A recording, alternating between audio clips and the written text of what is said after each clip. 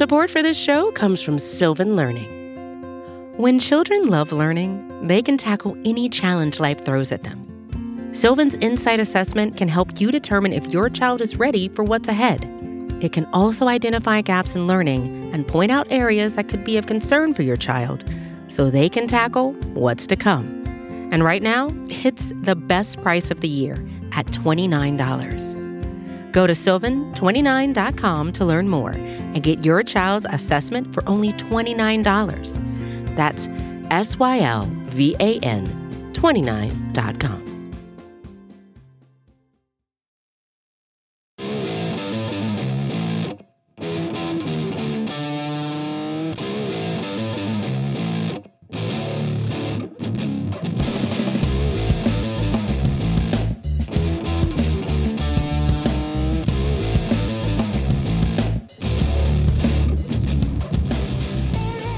Hello, everyone, and welcome to episode 375 of the Battery Power Podcast. I am your host, Brad Rowland, coming to you on a Saturday evening. It's October 15th, and if you're listening to this podcast, you probably know that the Atlanta Braves season came to a close earlier today with a pretty lopsided defeat in Philadelphia. Final score 8-3, and obviously not a fun celebratory atmosphere on this podcast, but as we pledge to do always, we are still here to record the season ender and this recap podcast. I am joined on this evening by Scott Coleman. Hello, sir.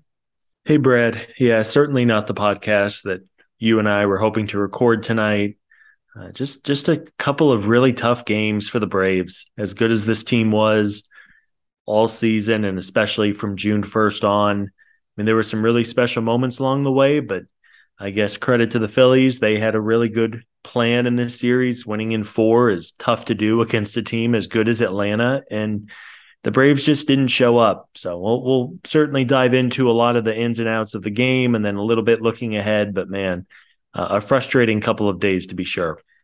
Yeah, and we did a preview podcast of this series along with our pal Eric Cole, and we talked about the fact that, look, we all understood the Braves were the better team on paper. They won a lot more games in the regular season, but this is a baseball series. It's a 5-game baseball series. Braves fans benefited from this same phenomena last year when they probably weren't the best team qualitatively in the league. In fact, they had the worst record in the playoffs, entering the playoffs last season, only to win the World Series. And this time around, the Phillies just outplayed the Braves for 4 games, and one of those games went the Braves' way. But it wasn't like there was an atmosphere where the Braves were losing these one-run games. Like, they got blown out a couple times in this series, and it was not a whole lot of fun. We'll get into all of what transpired in Game 4, but I agreed with you and Eric actually after the Game 3, sort of, I guess, on the Game 3 podcast. Like, I still thought the Braves were in not great shape, obviously down 2-1. But feeling decent enough about their chances, given the way the pitching set up and all that stuff. But, and they were favored in this game in Vegas, and probably rightly so, but it did not go their way, and they trailed all the way through. The way that it all transpired, we'll sort of dive in now to the game, and then we'll sort of do some more takeaways at the end.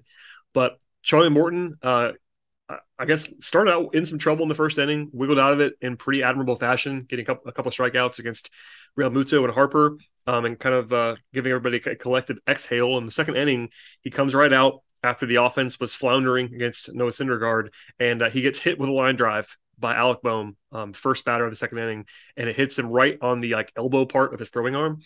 He stayed in, but right away they got Colin McHugh up, and moments later, and that ended up being a base hit, but moments later, a single sneaks by Dansby Swanson, but just barely up the middle, and then a 3-run home run by the number 9 hitter in the lineup for Philadelphia. It was kind of there's a few microcosms about the series in this game in particular. That was one of them. Philly just kind of having a unlikely hero, and Mort was ahead of the count. He did lose some velocity right after he got hit with a pitch in his arm, which is not a huge surprise, but certainly is part of this. And from that point forward, the Braves, we didn't know at the time, but the Braves were never going to be able to come back and even tie the game, much less take a lead. So that was the first damage. It wasn't over, but there was immediately the nihilism sort of set in from across the Braves fan base, and I don't really blame everybody the way that it was all happening. But where were you at mentally when the game went from 0-0 to 3-0 in a hurry, knowing that Morton was banged up, etc.? Yeah, it was deflating. And you mentioned it being a microcosm of the whole series. It was. I mean, it felt like in every game, the Braves were in a hole of some kind other than game 2. I believe it ended up working out that they ended up having a lead going into 3 of the 36 innings played. Oh, geez. 3 of 36. They took the lead. I believe it was the 6th inning in game 2. So going into the 7th, 8th, and 9th, they led. But other than that, unless I'm missing something, and I don't think I am, I mean, that kind of speaks to the whole series, right? I mean, you think back to looking back on game 1 in the first inning, that first inning really was a foreshadowing of what was going to come. You think back, Max Fried gets 2 outs on 3 pitches, and then Philadelphia hit, I believe, 4 singles in a row in order to take an early lead. Again, nothing was particularly hit hard, but credit to the Phillies. They hit a lot of baseballs into empty grass, and obviously that's the name of the game. You want to get hits no matter how you can get them. But just really looking back in all of the games other than that game 2, which was really a toss-up other than that one mini rally the Braves put together, Philadelphia led basically the entire way. They were the better team in at least 3 of the games, and even in game 2, it was not like a stark contrast. Just really disheartening to see the effort. It was lifeless from the Braves. I mean, it wasn't even like, as we're looking back, they left a million runners on base. I guess they did that in game 1, but It wasn't even like they just couldn't execute or get that one big hit. I mean, it was lifeless other than a couple of solo home runs and just a really disheartening performance.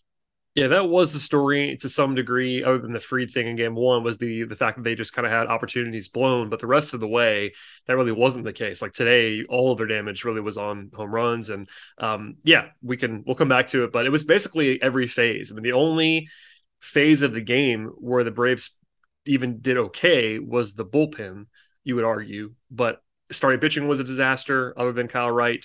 The offense was a disaster other than a couple of guys. And generally speaking, that's not a good recipe for success when you're trying to play against a team that was obviously kind of dialed in at this stage. The offense was very quiet. The first damage was actually an Orlando Arcia home run. He returned to the lineup in this game, probably rightly so. We talked about it. I know you guys did last night, talking about Vaughn Grissom kind of looking overmatched in game 3. They rightly went back to Arcia. It was pretty good in this game. That was one of the swings, actually. I made this note about that's like why people believe in Arcia, probably to the point where they shouldn't, because he can kind of turn on a ball like that and it looks really good. And it's one of those things where like he's not always been the greatest hitter, but obviously he had a great moment there.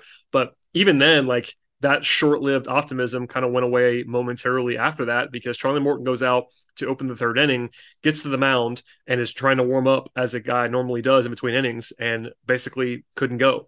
And after the game, or actually during the game, Snitker gave his interview to Fox and said they did an x-ray on him in between innings, and there was nothing structurally wrong with Morton, but they didn't like the way that he warmed up between 2nd and 3rd innings. And as I said before, he kind of lost some velocity as soon as he got hit with the pitch. Not a huge surprise there either, but that was all just a little bit off kilter. Like I'm sure they would have liked to have pulled him before that if they knew, but kind of, your guy's already out there warming up and you have to pull him. They could Colin McHugh in there.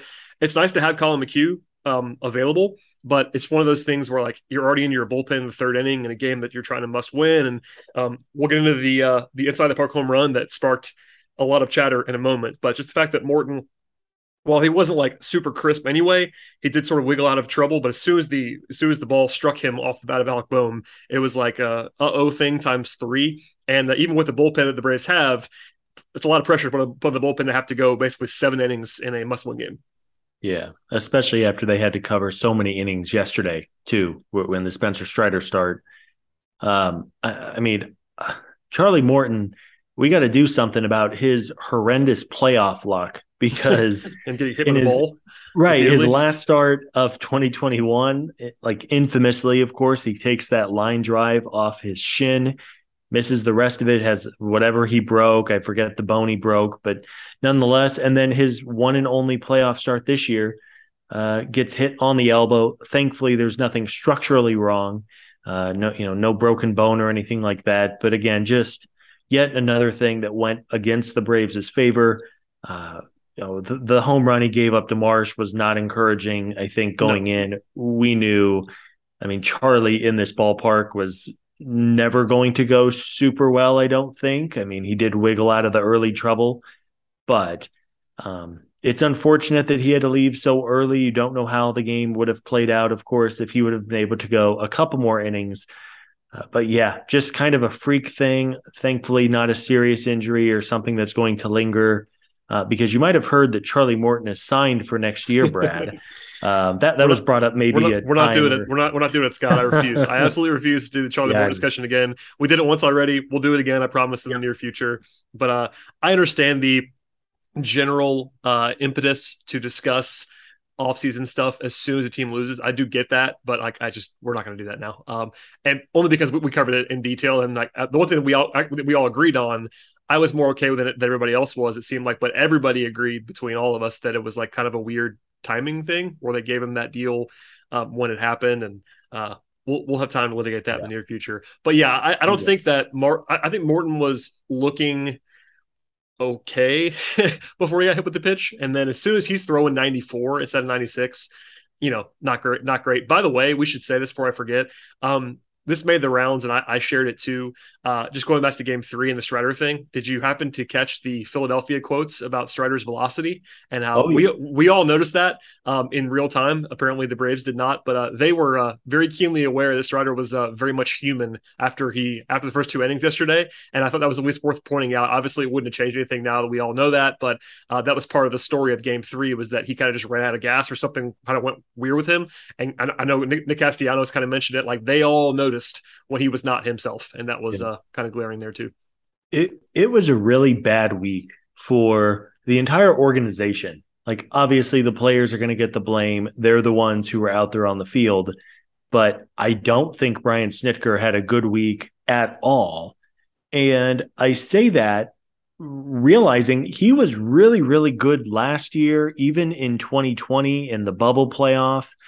Brian Snitker was a fine manager in the playoffs last year, but he had some really odd decisions. The Strider leaving him out there too long, because as you noted, the Phillies picked up on it. And then even like the front office, I don't like the game plan that the front office came up with the coaching staff. The defensive positioning throughout the entire series was really rough. Granted, you are talking about a 4-game sample, but even prior to the home run to Brandon Marsh, Gene Segura hit one up the middle. It got just past Dansby, but if Dansby is a foot or two over to his left, it's an inning double play, and like an easy one at that. Throughout the series, I thought the defensive positioning was really poor. Offensively, there was no approach. I mean, it was just hack away and not work the count, not get on base. Again, just top to bottom, other than a couple of players who had really nice series, just a disheartening all the way through. And then as we've said, losing Morton, it wasn't like he was just mowing people down. No. But to lose him that early when the bullpen had already been tasked and you're down 3-0, it was just, or 3-1, I guess at that point, was just worst case scenario. Yeah, and we'll come back to the broad stuff. We do need to dive into perhaps the most discussed play of the day, and that was the inside the park home run off of the bat of JT Realmuto. It was convenient to kind of point out that he's a catcher while not saying that he's the fastest catcher in the league. So that's part of this too. But anyway, I'm sure everybody's seen this play. Realmuto hits it in a perfect spot in deep center, kind of left center, but mostly center field. Harris doesn't quite get there, misplays it, lets it get off the wall, and it kicks in a way like off of this angled wall. I know, I'm sure that you feel this way too, but I'll speak for me. Like, seeing Michael Harris not play a ball correctly is weird because he's so good defensively. Like, it was an uncharacteristically bad play from him to kind of get in between. Like, he didn't quite go all the way for it to kind of make that crash into the wall play, and also just didn't play it safely to hold him to a double. So that was part one. Then it kicks like hilariously hard off of the angled wall and goes into right center field. Ronald Acuna, this is a large topic of conversation, did not back it up properly, did not start running over there until it was probably too late, and kind of just unlucky on how far it went away from Harris, but still a strange play. Basically, both guys messed up. I'm not sure how I want to like attribute blame. I know the takes on Acuna were a little bit too strong, in my view, let's just say. But what did you make of that? And just kind of the way that even the play itself, also just the way it was discussed. And, now that was a 5-run loss, maybe a little bit less heat on this, but at the time it was like the end of the world in every direction. Yeah. Oh boy, I have a lot of thoughts. Share them all, Scott. Here we are. You're right. It's a venting it's a venting session on this therapy podcast. It is. I mean, I have a lot of thoughts. For one, the outrage, like actual outrage at Ronald Acuna Jr. on this play was absurd. He should have been at least moving towards center field, right? Like when that ball gets hit, you might as well start jogging towards the ball in case something happens, right? In case, God forbid, of an injury or there's a weird bounce, or maybe the ball, like the Melky Cabrera play where the ball slips out of the thrower's hand and squirts away. Ronald should have been moving towards center field. But this like outrage that he wasn't on a full sprint to center field on a ball that was hit 150 feet away from him, like, give me a break. That was absurd. I know that Twitter was going nuts. There were some prominent national writers, both baseball and otherwise, just like destroying Ronald for it. I don't know what you expect Ronald to do there. Like in the moment when that ball was hit, were you saying to yourself in the couple of seconds, oh, Ronald, back up that play. Of course not. The ball was hit to left center field. Like Dansby Swanson and Orlando Arcia at second and short were closer to where the ball landed than Ronald was in right field. Like, give me a break. It was yet another fuel onto the fire from what has been a very, very frustrating series. I'm sure the Braves are frustrated internally. Of course, fans are frustrated as well. Ronald should have been making his way to center field, but to like blame the entire game on his not covering center field on a ball that went 400 feet to left center. Like, what are we doing? That just, I get it, man. Like it's stressful times this time of year and things were not going well again, but without fail, the takes were out of control. And it just was, I turned off. I mean, I got out of Twitter for a while. I was going to say something that I shouldn't to, somebody who I probably shouldn't. It was extreme. It was a really bad play. It's a play that needs to be at least attempted, I think. But I mean, come on now. Yeah, let's not do 30 minutes on this. And I'm talking to myself more than anything. I agree. It's there's just different conversations to be had. Like there is a legitimate debate about like whether that him flying over there might have saved that to a triple versus a home run. I think that's like reasonable. I am on the side of I think he scores anyway, just because it was just really unlucky. Look, like the way that Harris played it was poor. The bounce was really unlucky. Ronnie was going to be far away no matter what. And Real Mutis flying off the bat and was just booking it all the way around. So there's that part of it. There's a discussion. I can't remember who pointed this out first that I saw, but like, the Braves have sort of admitted this year that they've actually asked Ronnie to like not bust it on certain plays, even in games because of his knee. Like, I'm not sure if that was part of the deal here. I'm not going to give him a whole pass because look, he should have been doing it. You said it. Ronnie did not play that well. He should have been over there.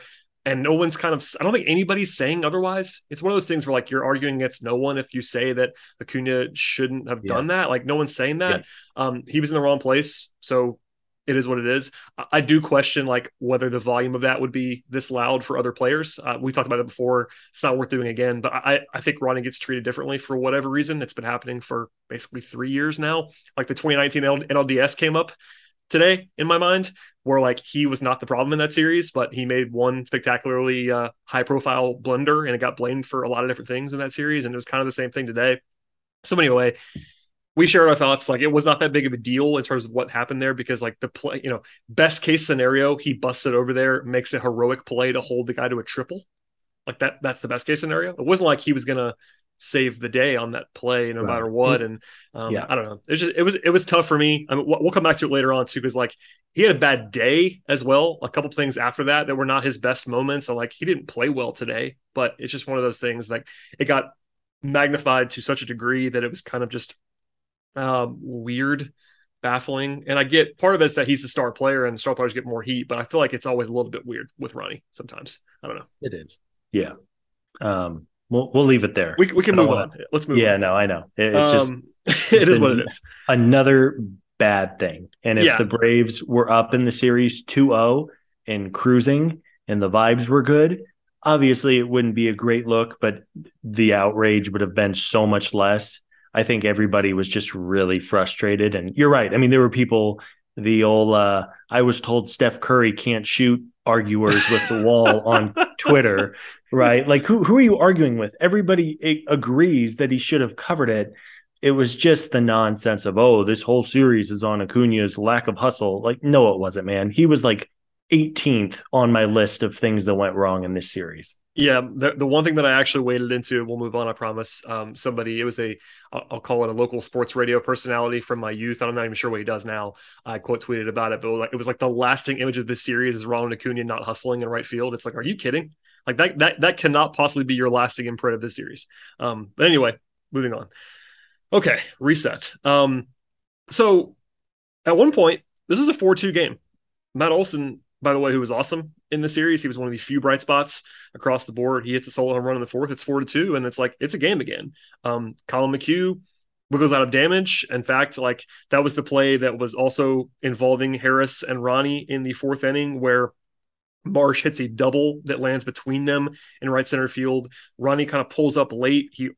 Harris looked like he was expecting Ronnie to get there. It was just a really unlucky play, like BABIP wise. It kind of just landed in a bad spot. There was some sun issues, just a weird looking play. And again, it was because it was right after the play and that he didn't back up. So that was even more magnified. That was kind of a nothing thing for me. Like it was unlucky, but I don't think that Acuna made like a terrible play there. Did you think that was like an egregious defensive play? It was just kind of a weird situation where it landed in a bad spot, I thought.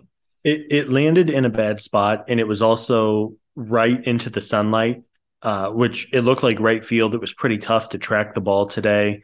You look at the Phillies, right? They had some superb fortune this week with the balls they put in play. And just one quick note here.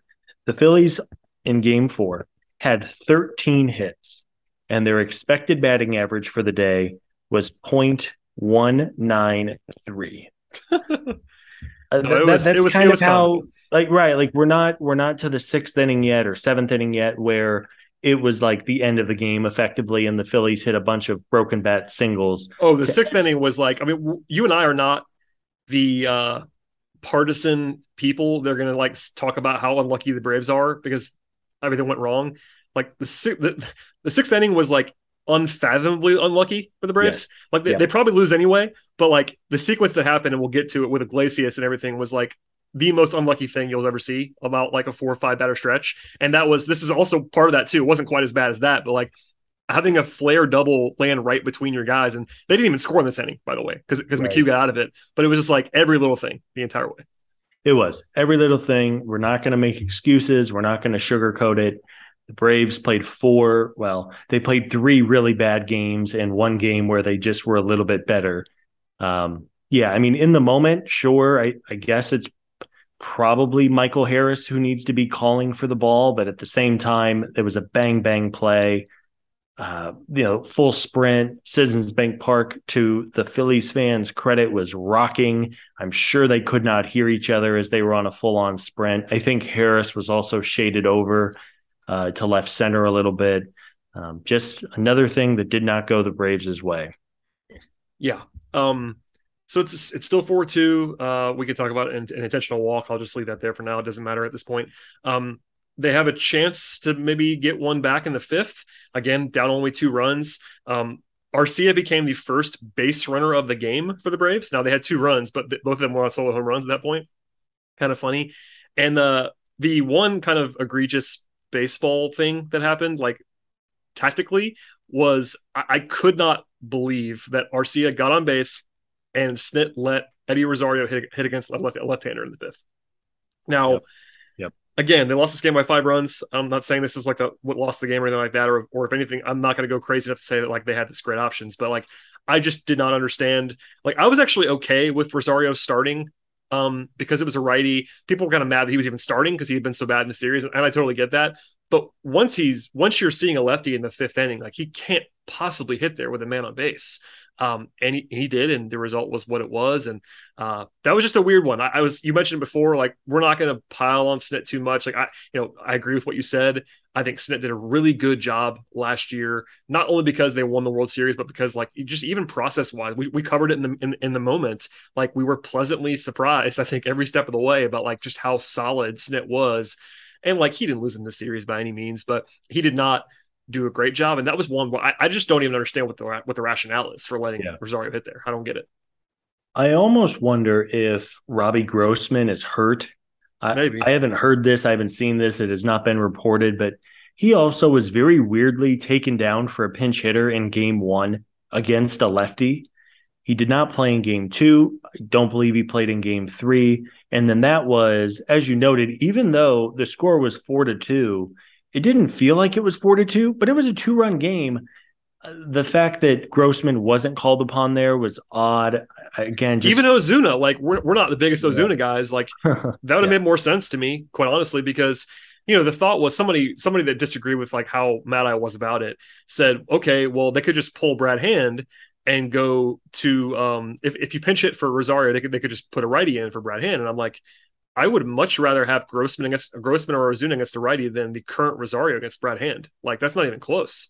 And if those bases empty, I wouldn't have been quite as, like, eyebrow raised. But, like, you're down 2. That was a big spot.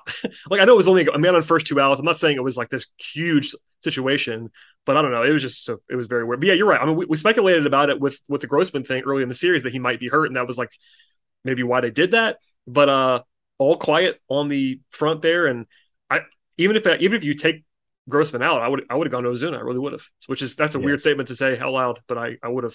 So bizarre. Looking back, I know we're not doing the full postmortem, but whenever you and I did the podcast the night of the trade deadline, I think our takeaway from the acquisition of Robbie Grossman is that the Braves are really betting on Eddie Rosario figuring things out. They were. And then Robbie Grossman providing some thump against left-handed pitching. I think it's fair to say that the front office would do something different if they had to do it all over again, because neither of those two things really happened. I mean, Alex has thrown some no-hitters. Basically, he's done an incredible job with this team. And I know we've always said that.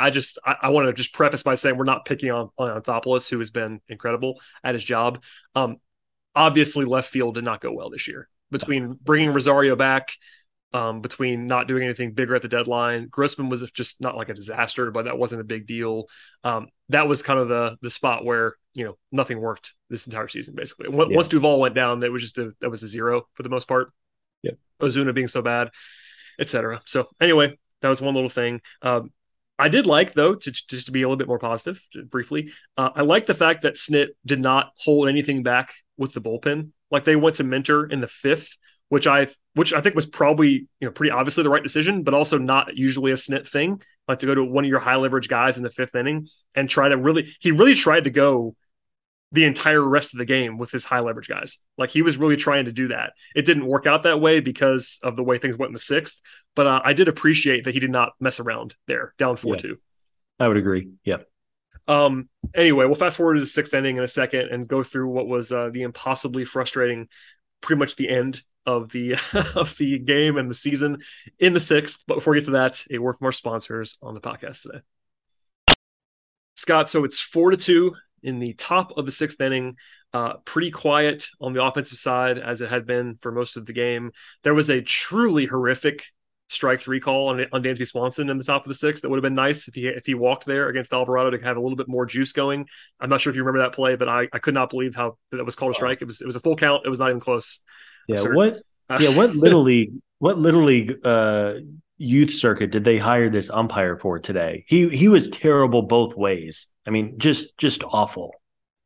Yeah, it was a tough scene.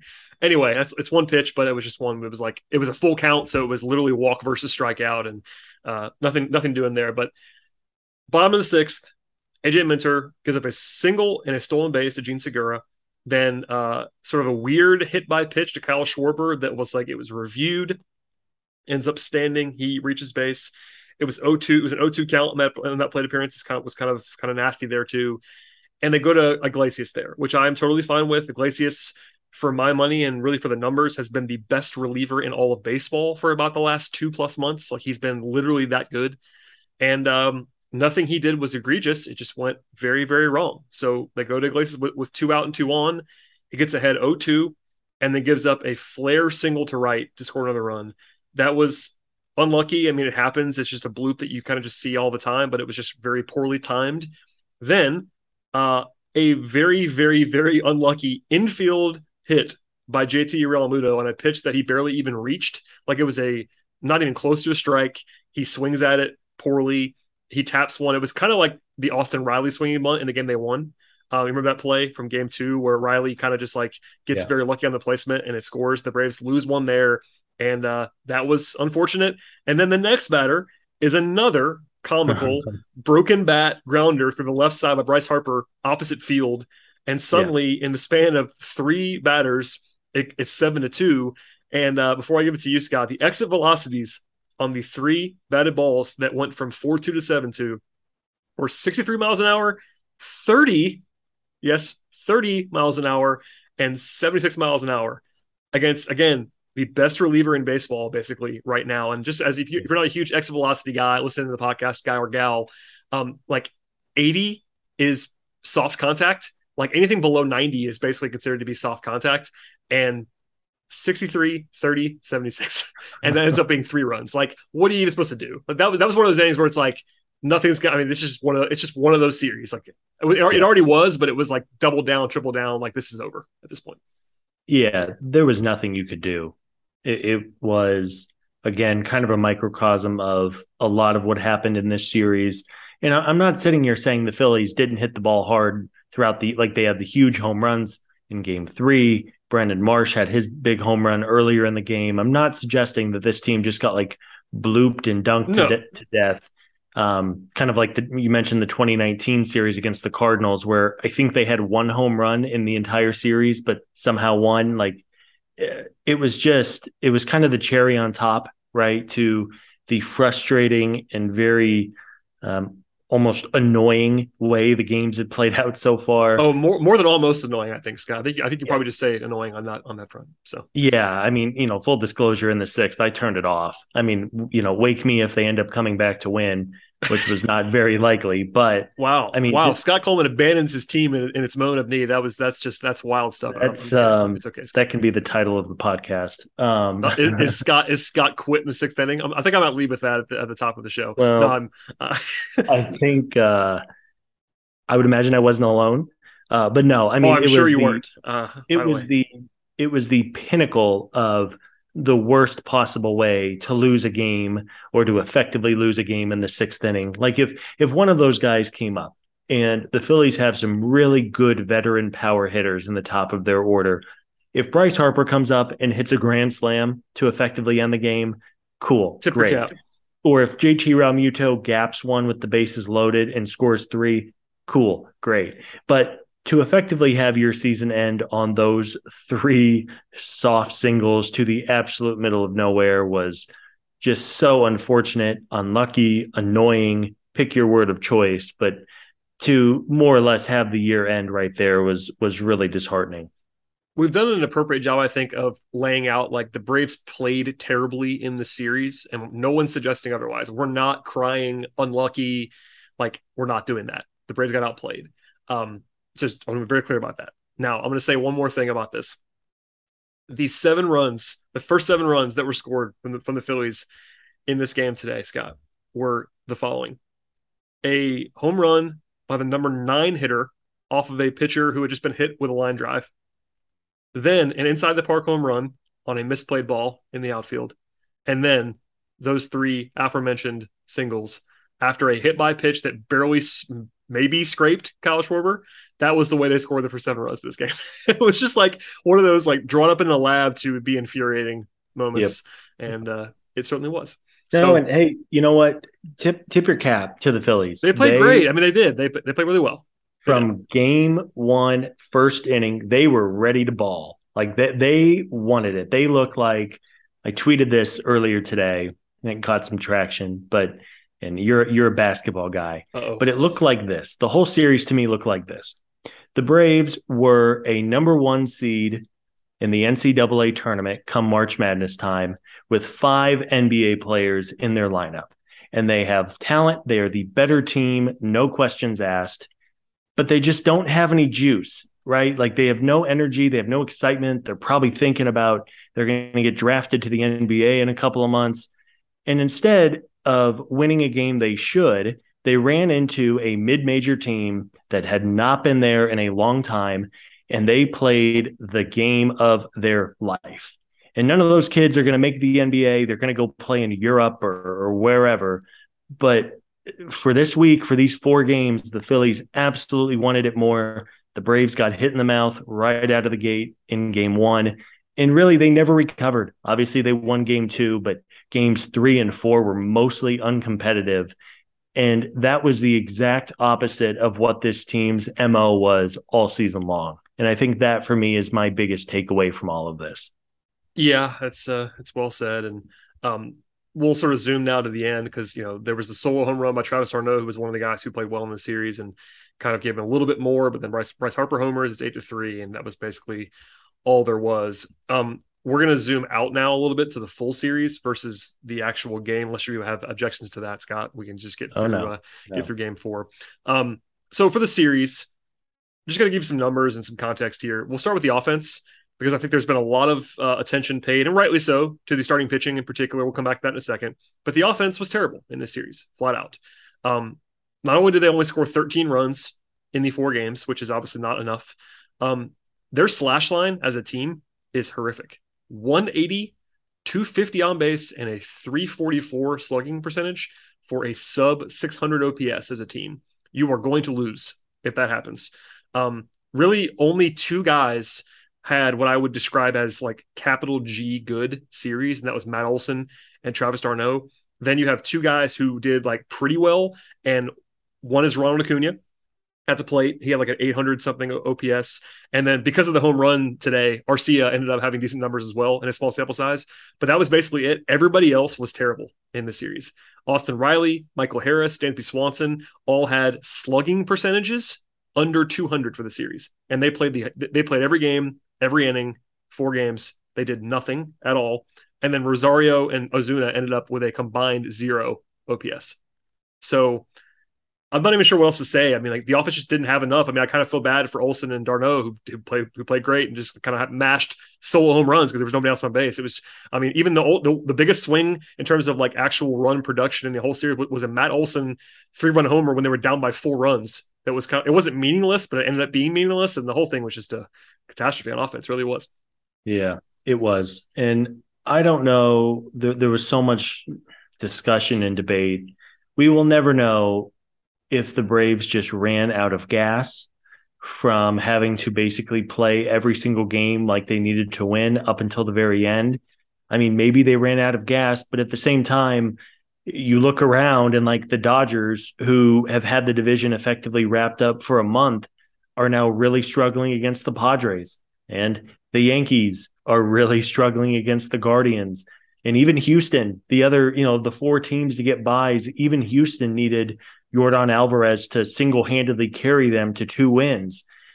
So whether or not it's the rest versus rust thing, it's just been 1 year, but you talk about the lineup being bad. I mean, truly 2 guys hit, Olson and d'Arnaud, and that was basically it. Ronald Acuna did a good job getting on base, although there was no power behind it. Shout out Orlando Arcia for making the absolute most of his opportunity, especially with Ozzie hurt and Vaughn just kind of hitting that rookie wall. But I mean, Austin Riley, as good as he was, I mean, he was doing, I think he was doing core workouts, just swinging the bat to get, work on his obliques and his abs. I mean, it was hard. That was actually hard to watch because I know I've always been a little lower on Riley than some, and like I will fully acknowledge that he was awesome this season. But even like going back to August 1st, like he was not very good in the last 2 months of the season, and then he had I'm doing the math now. He had a sub 200 OPS in the series. Like, yeah, it's just. I mean, it was one hit, right? I think it was 1 hit, and I think he walked 1 more time than that, maybe 2 more times. Yeah. and look, it's a small sample size. This is the same thing we talked about 3 or 4 years ago with Freddie Freeman, who had a couple bad series. And like, it doesn't mean he's bad. Like, no one's saying that, but like, it was not he got moved down the lineup today. He was 5th in the lineup, and it wasn't the wrong decision. Like, he looked terrible in the whole series. So, and then, Michael Harris will be back, and obviously he's super young. He's a rookie. For my money, the rookie of the year. We'll see him and Strider. One of those guys is going to win that award. And he was really bad in the series. He had I think the worst defensive moment of his career was today, and not inside the park home run. I mean, I can't remember of him doing anything else that was like quite that bad defensively. And that's a testament to him. Like, he's been Gold Glove caliber in center field this season, and the future is extremely bright. But those two guys killed you. Dansby was bad in the series, and what might have been his final game. Like, it's just all of it's bad. It was. I mean, you talk about right, like Riley, Harris, and Swanson, probably your 3 of your 5 best hitters in the lineup, all below 200 in slugging. We talked about Ronald again, did a great job getting on base, but I think just post ACL tear for this year, the power just never came back like we know it. I think he's going to have a really nice season, but until he's able to get the knee back to 100%, I mean, as we talked about, Eddie Rosario, Marcell Ozuna with literal zeros. If you want to feel better about yourself, go look up some of Eddie Rosario's highlights from the 2021 NLCS. When he went. Eddie went from basically being Willie Mays in the playoffs to doing absolutely nothing. And that's just baseball, I guess. I mean, we talk about it all the time, and I don't want to overstate it, but baseball, just weird stuff happens. Like, sample size is such a huge thing, to the point where a bad team can beat a good team in a series. And the Phillies are not bad by any means, but the Braves, by any metric, were better than the Phillies this year. And the Phillies soundly outplayed them in the series. And it's part of that is the noise of having a 4-game sample. And Austin Riley, for instance, was their best offensive player this season in a lot of different ways. And he goes like, whatever it was, 1 of 15 or whatever it was in 4 games. If fans are looking for solace or just a reminder about how difficult the Major League Baseball playoffs are, right? Like, look no farther than the Atlanta Braves in the 90s and early thousands, like 2 to 5 Hall of Famers on the roster at any given point, and they got the 1 World Series. The Los Angeles Dodgers, by the time people are listening to this, might get eliminated. The Dodgers have dog walked the rest of the league in the regular season for like 7 years now, and all they have to show for it is the bubble World Series after 60 games. It's just such a difficult game. And as you said, nobody would question that the Braves are a better team, a better roster, or at least during the regular season they were.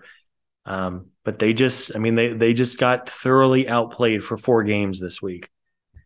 Yeah, not a lot of fun. By the way, it's kind of funny. Like, if you take a step back, funny is maybe the wrong word, but objectively, you could argue the Braves franchise is the single clearest example of how random the baseball playoffs are for the last 30 years, because probably how many times were they probably the best team, or at least on the very short list of the best team in the 90s, only to win 1. And then last year they win it when they were definitely not the best team, and everybody kind of knew it.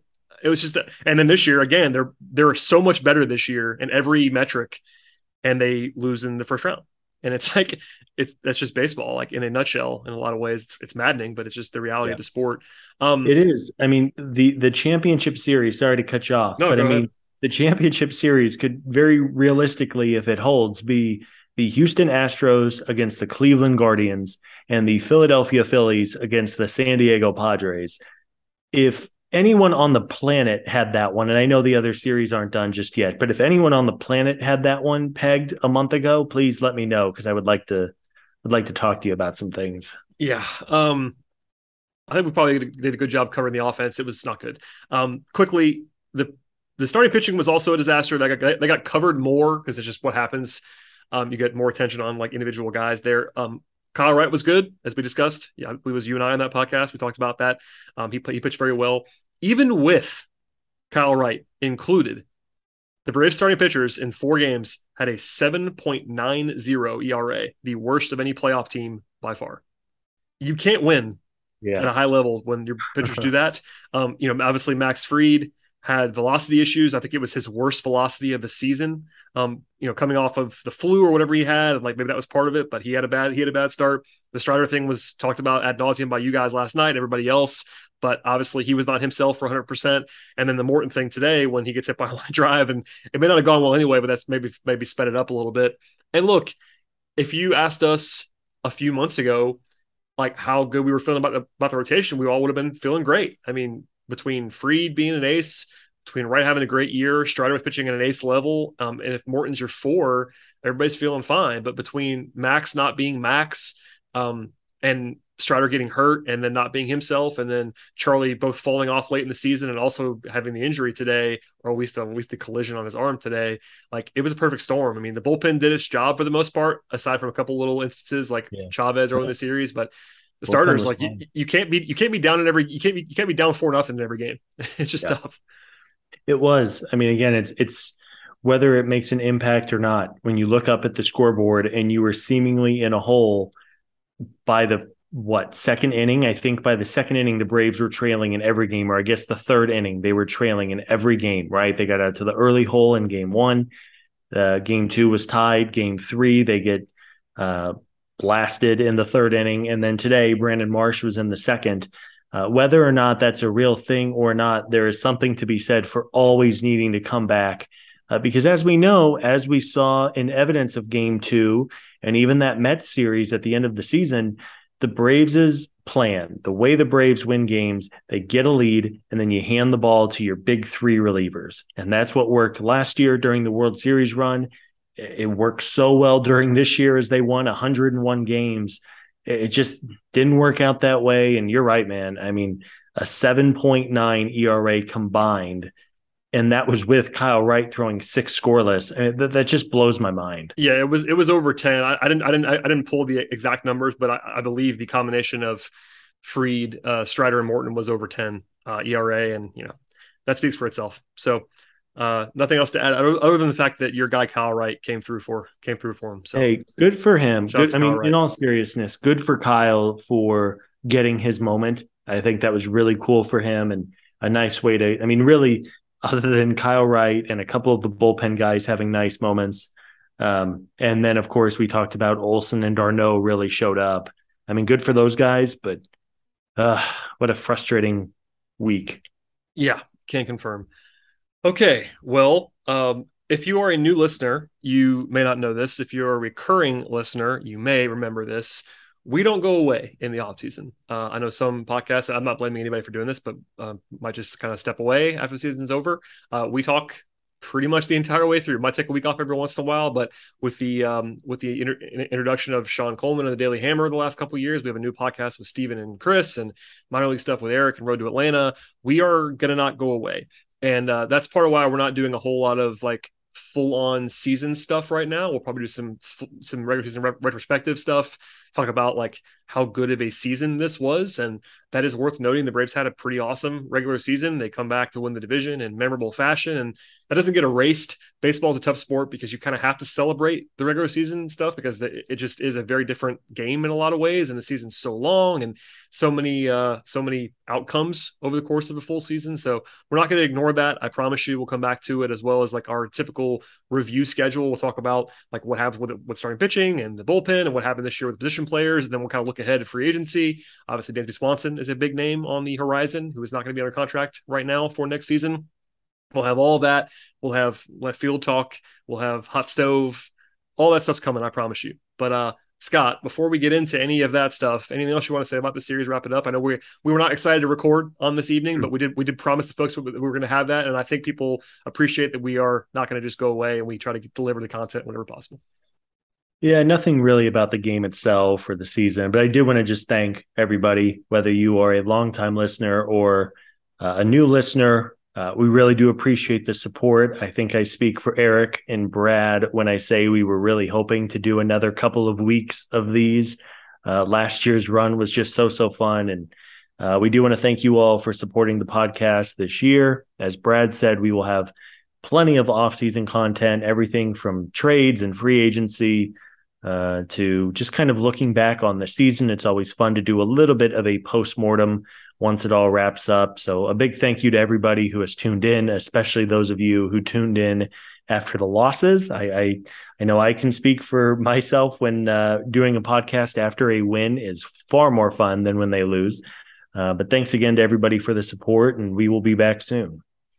Yeah, I echo all of that. We do sincerely appreciate all of the support. It was, I think I can say this without giving too much away, it was definitely the biggest audience here we've ever had on the show. And we do appreciate the growth of that. Everybody check out the podcast and subscribing and sharing with the friends. I know not everybody loves our process and what we talk about, and that's okay. But give us a chance. If you enjoy the show, stick with us, and hopefully you'll enjoy the off season. I cannot promise you the exact date of our next episode, but because we have 4 different shows now, basically running on our podcast network at all times, it'll still be busy. It won't be every single day like it's been for the last 3-4 months, basically. But I can promise you we'll have regular content at least once a week on our show or something like that, or Sean will be around more often than not. And then once the World Series ends, it kind of you're in the groove of like qualifying offers and arbitration, tendering, and all that stuff. Big decisions to be made, and we'll touch on all of that stuff. I can promise you that. I also know this. I think I can share this on Scott's behalf. We're not going to be eager to record tomorrow, I don't think. Scott, what do you think? No, I think we need a little bit of a breather. It's probably going to listen. If I know Sean Coleman, it would not stun me if Sean is recording a podcast tomorrow, because Sean loves to talk about the Braves, and Sean's the man. But I think I'll be taking a couple of days away from the Braves, and I'll be diving into Hawks coverage. I know Scott is fired up about the Hawks. It's Hawks season now, Scott. Love my Atlanta Hawks basketball, big time. I got to get on your podcast one of these days, Brad, because that's what the people need. You're always welcome. Anyway, sincere thanks from us for listening to the show this year. One more plug: please subscribe to the podcast on Apple or Spotify, Stitcher, etc. Follow us on Twitter at Battery Power SBN. Follow Scott at Scott Coleman 55. Follow me at BT Roland. And also, please, by the way, if you're only a listener, you should also be a reader of BatteryPower.com. Chris Willis and the crew do a fantastic job on the written content, so check us out there as well. Thanks again, everybody, and we'll see you all later on in the offseason.